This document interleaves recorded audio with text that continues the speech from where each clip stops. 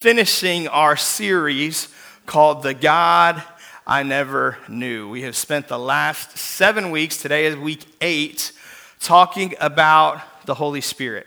I know many of you have learned, many of you have taken steps forward in your walk with God. I know for some this is a series you're never going to forget what God did in your life over the last 8 weeks. I'm very, very grateful that God has been faithful and he has shown up. And so one thing that has happened over the course of the past few weeks is people have gotten questions.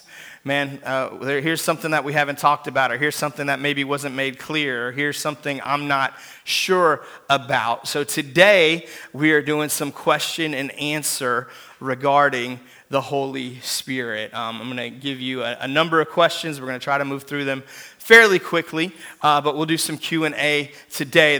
These are questions that have been submitted from our people. I want to preface with this, as I try to always do when we have a series like this. Anytime we have a question, anytime we're digging into, hey, what does the Bible say about this? There's 3 lenses that I believe we should bring to it. The first one is this, is that when the Bible speaks clearly, we're going to speak clearly. So in other words, there are some things the Bible explicitly answers, and when the Bible answers it explicitly, man, we're not going to apologize for it. We're going to stand boldly on this is what the Word of God has to say. Sometimes the Bible doesn't give us a direct answer, but it'll give us what we would call a biblical principle. In fact, once or twice today we'll appeal to biblical principle, and I'll try to make sure I explain that as we do it. But in other words, it may not directly apply to the situation, but we can see here's how God moves in the lives of his people. Here's how God has responded in other situations, and we believe he'll do the same in this. And so we'll apply biblical principle. And then thirdly, sometimes the Bible is silent. The Bible doesn't talk about everything, right? The Bible tells us everything we need to know, but it doesn't tell us everything. And that's why we have the Holy Spirit.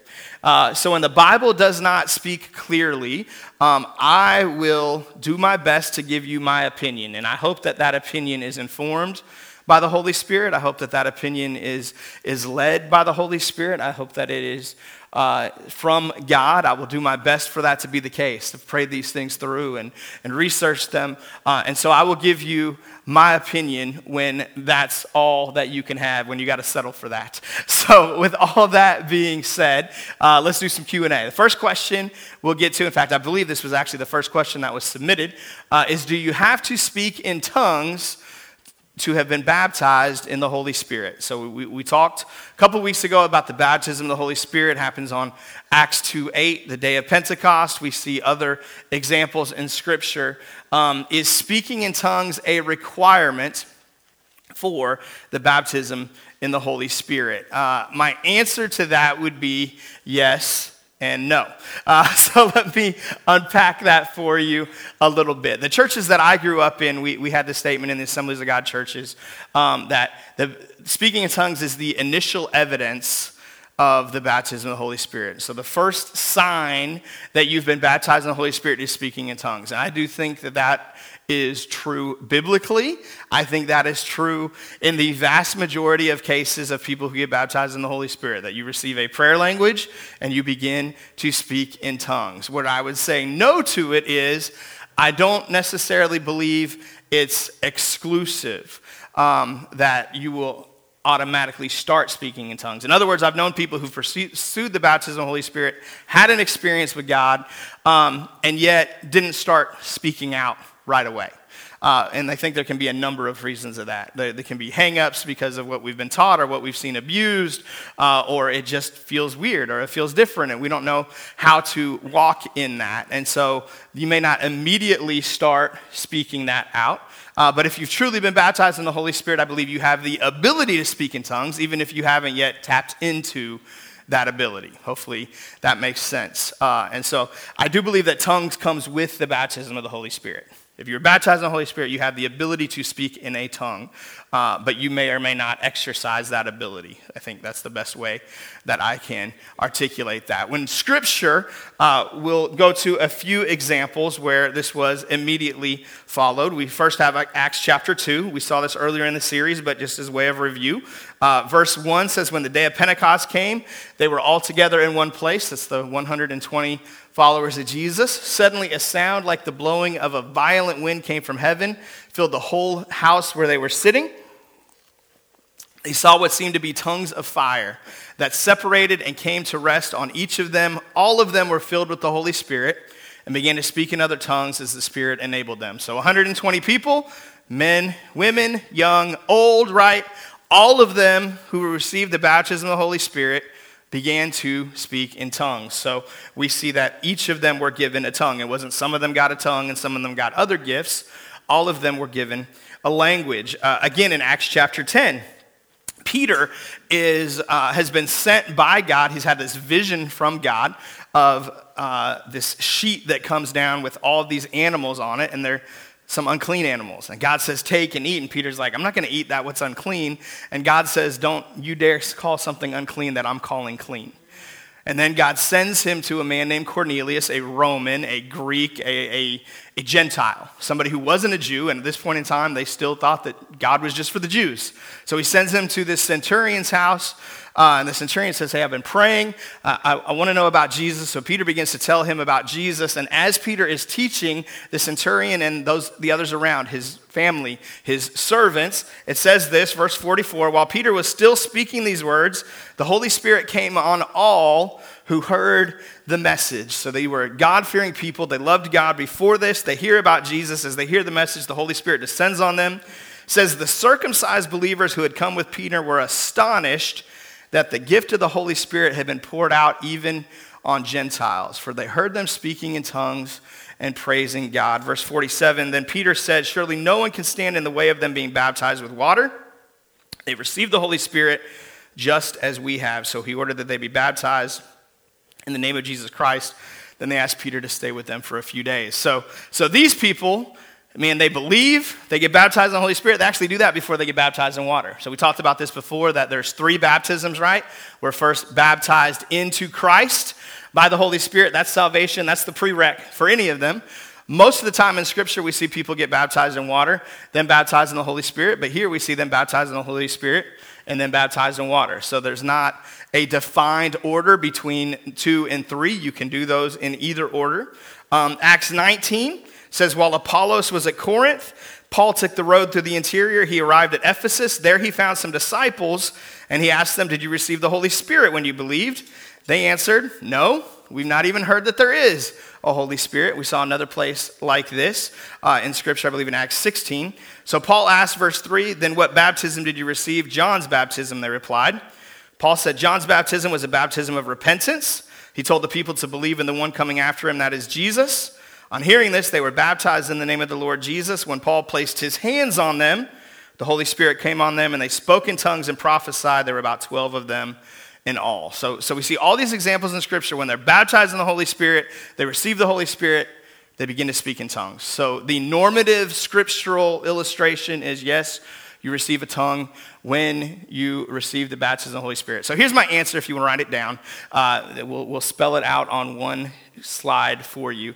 Tongues are available to everyone who has been baptized in the Holy Spirit. It may be possible to have received the baptism of the Holy Spirit and not yet speak in tongues. However, I believe that is the case. I've seen people that I believe that was what happened in their situation. So if that's you, you've received the baptism of the Holy Spirit, you've had an experience with God, but you haven't yet spoken out in a tongue, I would tell you, ask, seek, knock. Keep believing God that tongue is there, that prayer language is there. Again, the baptism of the Holy Spirit is not specifically about a tongue. That's secondary. The most important thing about the baptism of the Holy Spirit is power to witness, right? But that prayer language is a great tool, is a great thing to have available to you. So I would continue to ask, seek, and knock if you have not yet walked in that. Next question. Do you need to be in a certain environment to receive the Holy Spirit? Is there a certain setup that there needs to happen in order for the baptism of the Holy Spirit to occur? The answer to this one is very easy. It is no. No, you do not. We see in Scripture where people are in various environments, and once they're in the upper room, then they're out walking around, and they're in the living room at Cornelius' house. We see the baptism of the Holy Spirit come on people in a lot of different ways, from personal experience excuse me, seen this happen a lot of different ways as well. I know people who got baptized in the Holy Spirit in their car. I know people who got baptized in the Holy Spirit in their bedroom. I know people who got baptized in the Holy Spirit outside in a field. I know people who got baptized in the Holy Spirit in various church environments. So there is not a specific environment that, hey, you got to do this at church. You got to do this with the pastor. You don't even have to do this by having hands laid on you. We see in Scripture multiple times where there were hands laid on. When Peter was talking to the people in Cornelius' living room, they received the baptism of the Holy Spirit. Nobody touched them, right? So there's not requirements for this. There are certain things that are conducive. And I'd say it's the same as salvation, right? Do you have to be in a certain environment to get saved? Absolutely not, right? You know people who have gotten saved in all kinds of situations, in their cars, in their living room, in churches, and in all sorts of places. I think any encounter with God can happen anywhere, right? Because we serve a God who is omnipresent.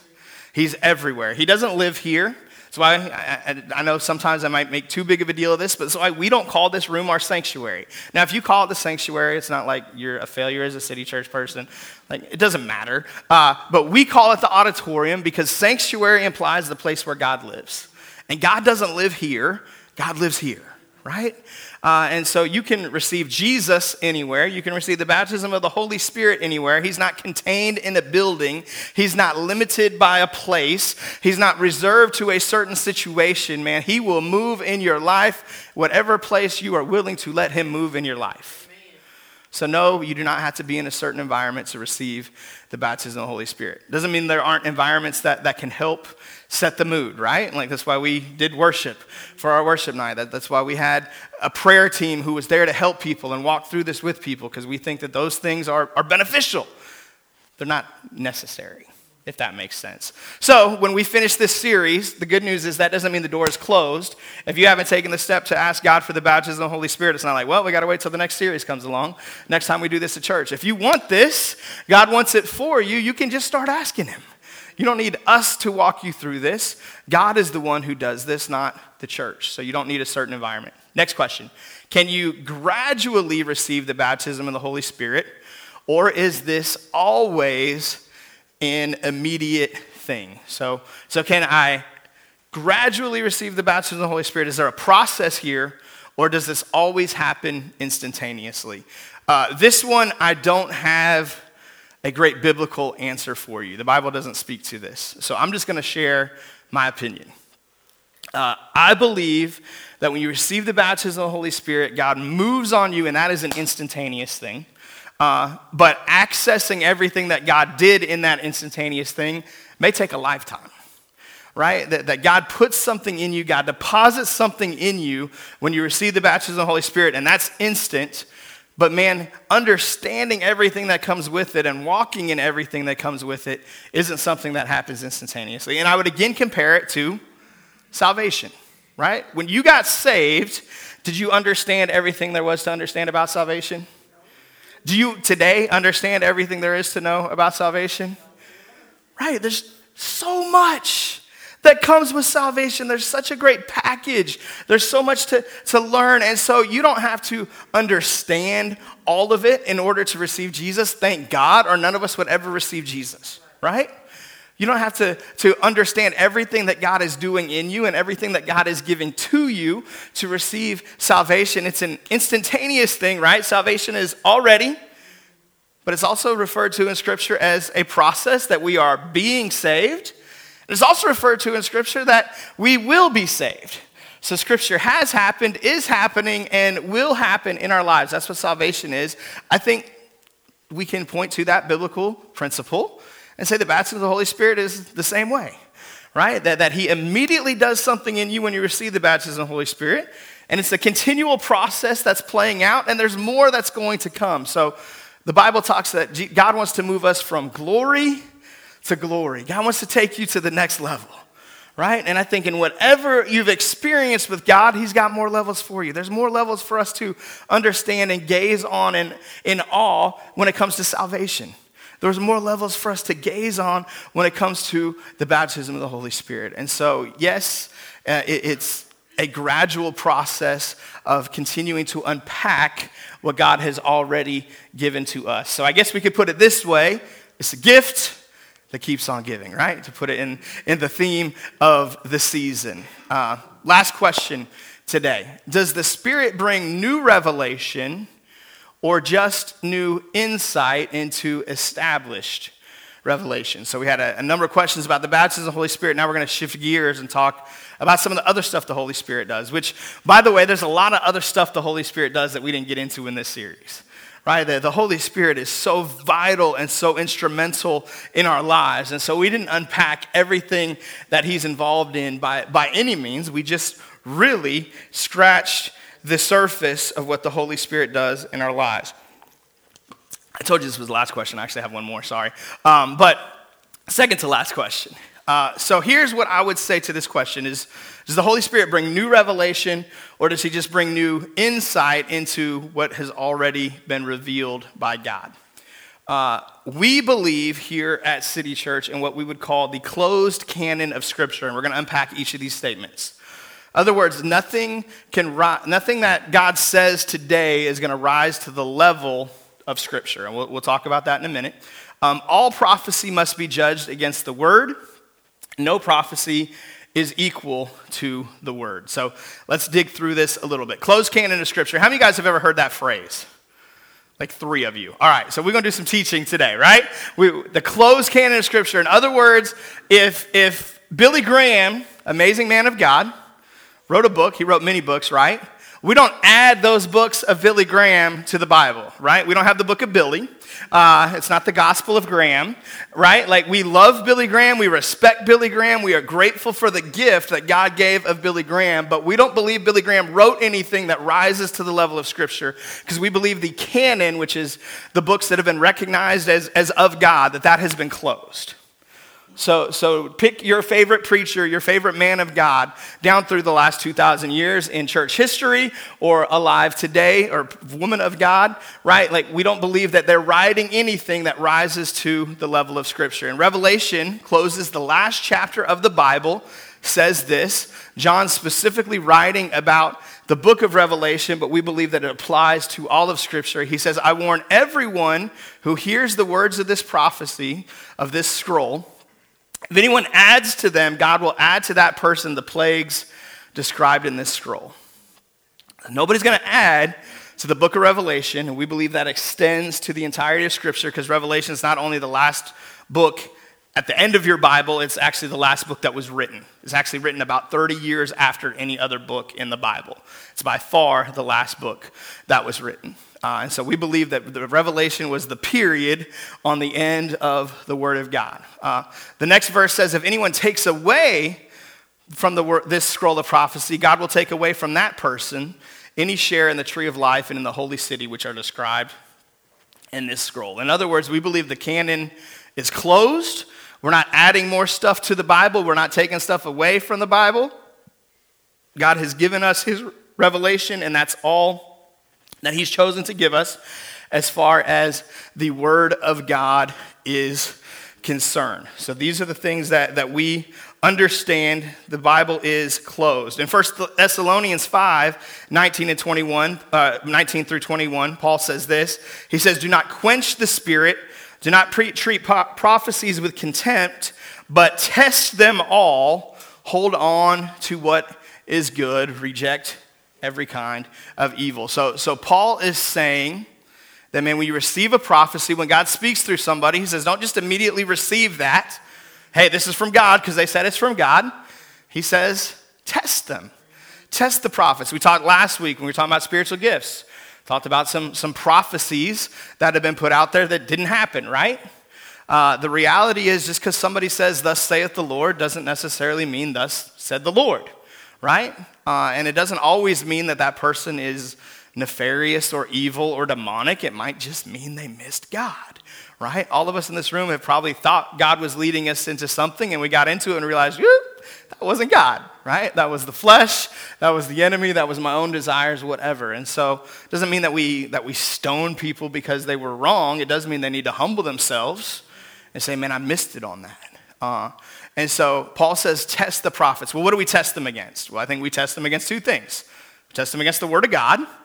So if a prophet says something that's contrary to the word, which, by the way, anytime somebody says they know when Jesus is coming back, they're automatically going against the word of God, right? We know that because the Bible says nobody knows the hour, nobody knows the day. Jesus doesn't even know when Jesus is coming back. If Jesus don't know, he ain't telling you, right? So that's a very easy, direct example, man. Every once in a while, somebody will step out. There was Harold Camping a few years ago, and there have been a number of others who, man, Jesus is coming back on this day at this time, and this is going to happen, and every time they're wrong.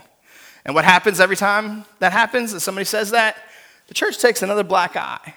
Right, because we look like another bunch of idiots who believe anything that anybody says. We're not called to just believe anything anybody says. We're called to test the prophets against the word of God, and then ultimately to test them against what did they say? Did it come to pass? Was this accurate? Did this truly happen? And we see the fruit of that gift. So anytime somebody says something from God, number one, it doesn't rise to the level of Scripture. We test it against Scripture. Somebody says something that's contrary to Scripture, we know that that is not accurate. So let's go back to our original question here. Does the Spirit bring new revelation or just new insight into established revelation? So this is a little bit of a semantics question, but I would say this. I would say the Holy Spirit does bring new revelation, but the new revelation of the Holy Spirit is never going to contradict the old revelation of the Holy Spirit, right? So he's going to give us revelation in our lives about things going on in our day and age. We gave the example last week, right, of this man, this grandfather who had a dream. His granddaughter was going to be cursed by a witch, and he relayed this to the dad, and sure enough, this all went down, and because of it, they were able to take authority over it and bind it and cast it out, and none of this harm came upon the granddaughter because God revealed that to grandpa in a dream, right? That God gives new revelation. I'm grateful that God gives new revelation, but that new revelation doesn't cancel out or supersede the old revelation. Right? It has to match up with what God has spoken before. There are some who think God doesn't speak to people today. Man, God spoke in the past, and all we need is the Word of God, and those are extreme cessationists. And I think it's really hard to read the Bible and believe any of that. Because the Bible tells us, man, the Holy Spirit's talking. The Holy Spirit's leading us. The Holy Spirit's guiding us. You are led by the Spirit of God. In fact, Paul says this. He says, those who are led by the Spirit of God are sons of God, are children of God. So if you are a child of God, the promise of Scripture is you are going to be led by God. He's going to speak to you. He's going to talk to you. In fact, it's a quiet morning at City Church today, so let's spice it up a little bit. Look at somebody and say, he talks to you. Look at your second choice and say, he even talks to me. Right? He speaks. He's going to speak. He's going to continue to speak. All right. So we believe in the closed canon of Scripture. No revelation matches up to the level of Scripture. In fact, I've heard people say this before. We talk about the Word of God is inspired by the Holy Spirit. And I've heard people use that phrase, these other things were inspired by the Holy Spirit. I've heard people say the United States Constitution is inspired by the Holy Spirit. And I think it's a really dangerous phrase to put on any other document. To say that it's inspired by the Holy Spirit. Inspired by God means, man, that thing is God-breathed. I'm grateful for the U.S. Constitution. I think it's the best form of government people have ever crafted or created. It is highly flawed and imperfect. And so God is not flawed and imperfect. God's word is perfect. And so when he inspires something, it doesn't need to be amended. You don't need amendments to the word of God. In fact, you can't have amendments to the word of God, right? There's amendments to the Constitution. I'm grateful that the Constitution has that ability to be amended. So nothing rises to the level of Scripture. Last question today. Can you lose the baptism of the Holy Spirit? Can you lose it? If you've been baptized in the Holy Spirit, is this something you can lose? And so, again, the Bible does not explicitly say, and we can get into, I keep comparing baptism of the Holy Spirit back to salvation. One of the great debates of the church is, can you lose your salvation, right? So we won't get into that debate today. Can you lose the baptism of the Holy Spirit? this again may be semantic, it may be a little bit of a yes and no answer. I would say this: you can lose the benefits of the baptism of the Holy Spirit. You can lose access to the things that God has done. In fact, a couple of you through this series are like, hey, I got baptized in the Holy Spirit 20 years ago, and I haven't been using it. I haven't been walking in it. I've neglected my prayer language, and I can't use it anymore. And through this series, God reawakened those things. So does that mean that they lost it, or does that just mean that they lost the key to it? I don't know. Like, we can argue about that all day long. I do believe you can neglect something and no longer be able to use it. In fact, the parable of the talents is a great example of this in Scripture. It's in Matthew 25. You're probably familiar. But in Matthew 25, there's this master, this very wealthy man who's got 3 employees. He calls his first employee to him, and he gives him 5 talents, which is a ton of money, if you're not familiar. And he says, hey, I want you to take care of this while I'm gone. He calls the next person in, gives him 2 talents. Calls the last person in, gives them 1 talent. A talent's equal to like a year's wages. So we're talking a lot of cash. So he goes away, and again, you probably know the story. He comes back. He calls his servants back in to give account. He says, hey, what'd you do? Well, the first guy comes in. He's like, hey, I took the 5 talents that you gave me, and I invested it, I worked it, and I made 5 more. And now I've got 10 talents. So the master says, well done, good and faithful servant. Second guy comes in, does the same thing. I got 2 talents, went out and I worked it, I invested it, I doubled it, I got 4. He says, well done, my good and faithful servant. Last guy comes in and says, hey, I know that you're harsh. I know that you're tough, so I buried my talent in the backyard to make sure that I didn't lose it. And here it is, sir. I kept good care of it. You've got your 1 talent. And what does he do? He takes the talent from the one who neglected it, and he gives it to somebody else. I do believe if we neglect the stuff that God has given us, if we neglect the revelation he's given us, if we neglect the gifts that he's given us, a point comes, and I don't know what that point is, where God may say, well, you know what? You're not responsible with this thing. I'm going to give it to somebody else.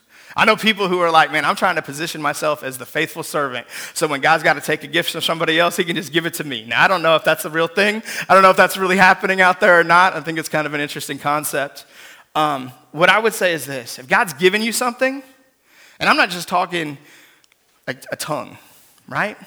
If God's given you an ability to sing, if God's given you an ability to connect with people, if God's given you the ability to love on kids, if God's given you a wife, a husband, a son, a daughter, and you neglect that thing, you might just lose that thing, right? We got to be real careful not to take for granted what God has given us. Because he says, look, here's one individual who had something that was given to him by the master who did absolutely nothing with it. And so I think a great application for us as we finish this series, this is why I picked for this question to be last. What has God given you? Has he given you the baptism of the Holy Spirit? Awesome. Use it. Has he given you spiritual gifts? You took a spiritual gifts test hopefully last week? Awesome. Use them. Has he given you a platform to tell people about Jesus? Use it. Has he blessed you financially? Are you in a great situation financially? You better use that for God's glory, right? Like whatever God's given you, don't neglect it. Don't take it for granted. Has he given you a family? Love them. Pour into them. Point them to Jesus. Whatever God's blessed you with, whatever God's given you, take advantage of it. Has he given you a church family? Take advantage of it. Is he giving you a small group? Take advantage of it, right? Like we could apply this across a million different lenses, far beyond the baptism of the Holy Spirit, far beyond a prayer language or speaking in tongues. What's God given you? What's he placed inside of you? Has he given you a passion for something? Has he given you a dream? Has he given you a calling? What has God given to you that he doesn't give to everybody? Don't neglect it. Use it. Activate it. Take advantage of it. Because sometimes when those things get neglected, we do lose them. This is why basically the biblical principle is don't be a procrastinator. And that's one that gets all over my toes, right? Because I am a great natural procrastinator. But man, if we neglect something, if we just keep putting it off and think, I'll get to that down the road, I'll take advantage of that one day, it may not be there when one day gets there. Today is the day of salvation. Today is the day to use your gift. Today is the day to make a difference. Today is the day to take advantage of the blessings that God's given you. We just spent, hopefully, Thursday reflecting somewhat on some gifts that God's blessed us with, right? Probably, if you didn't go around the table and ask, like, hey, what are you thankful for? Hopefully you at least thought about it, or maybe you got on social media and saw somebody else say what they were grateful for. Hopefully it crossed your mind somewhere, what am I grateful for? Whatever you're grateful for, pour into that thing. Take advantage of that thing. Keep using that thing because God has blessed us immensely. He blesses us with gifts. The Holy Spirit gives good gifts.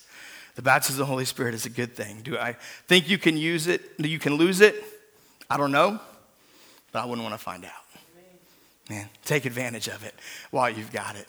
Keep using it. Amen?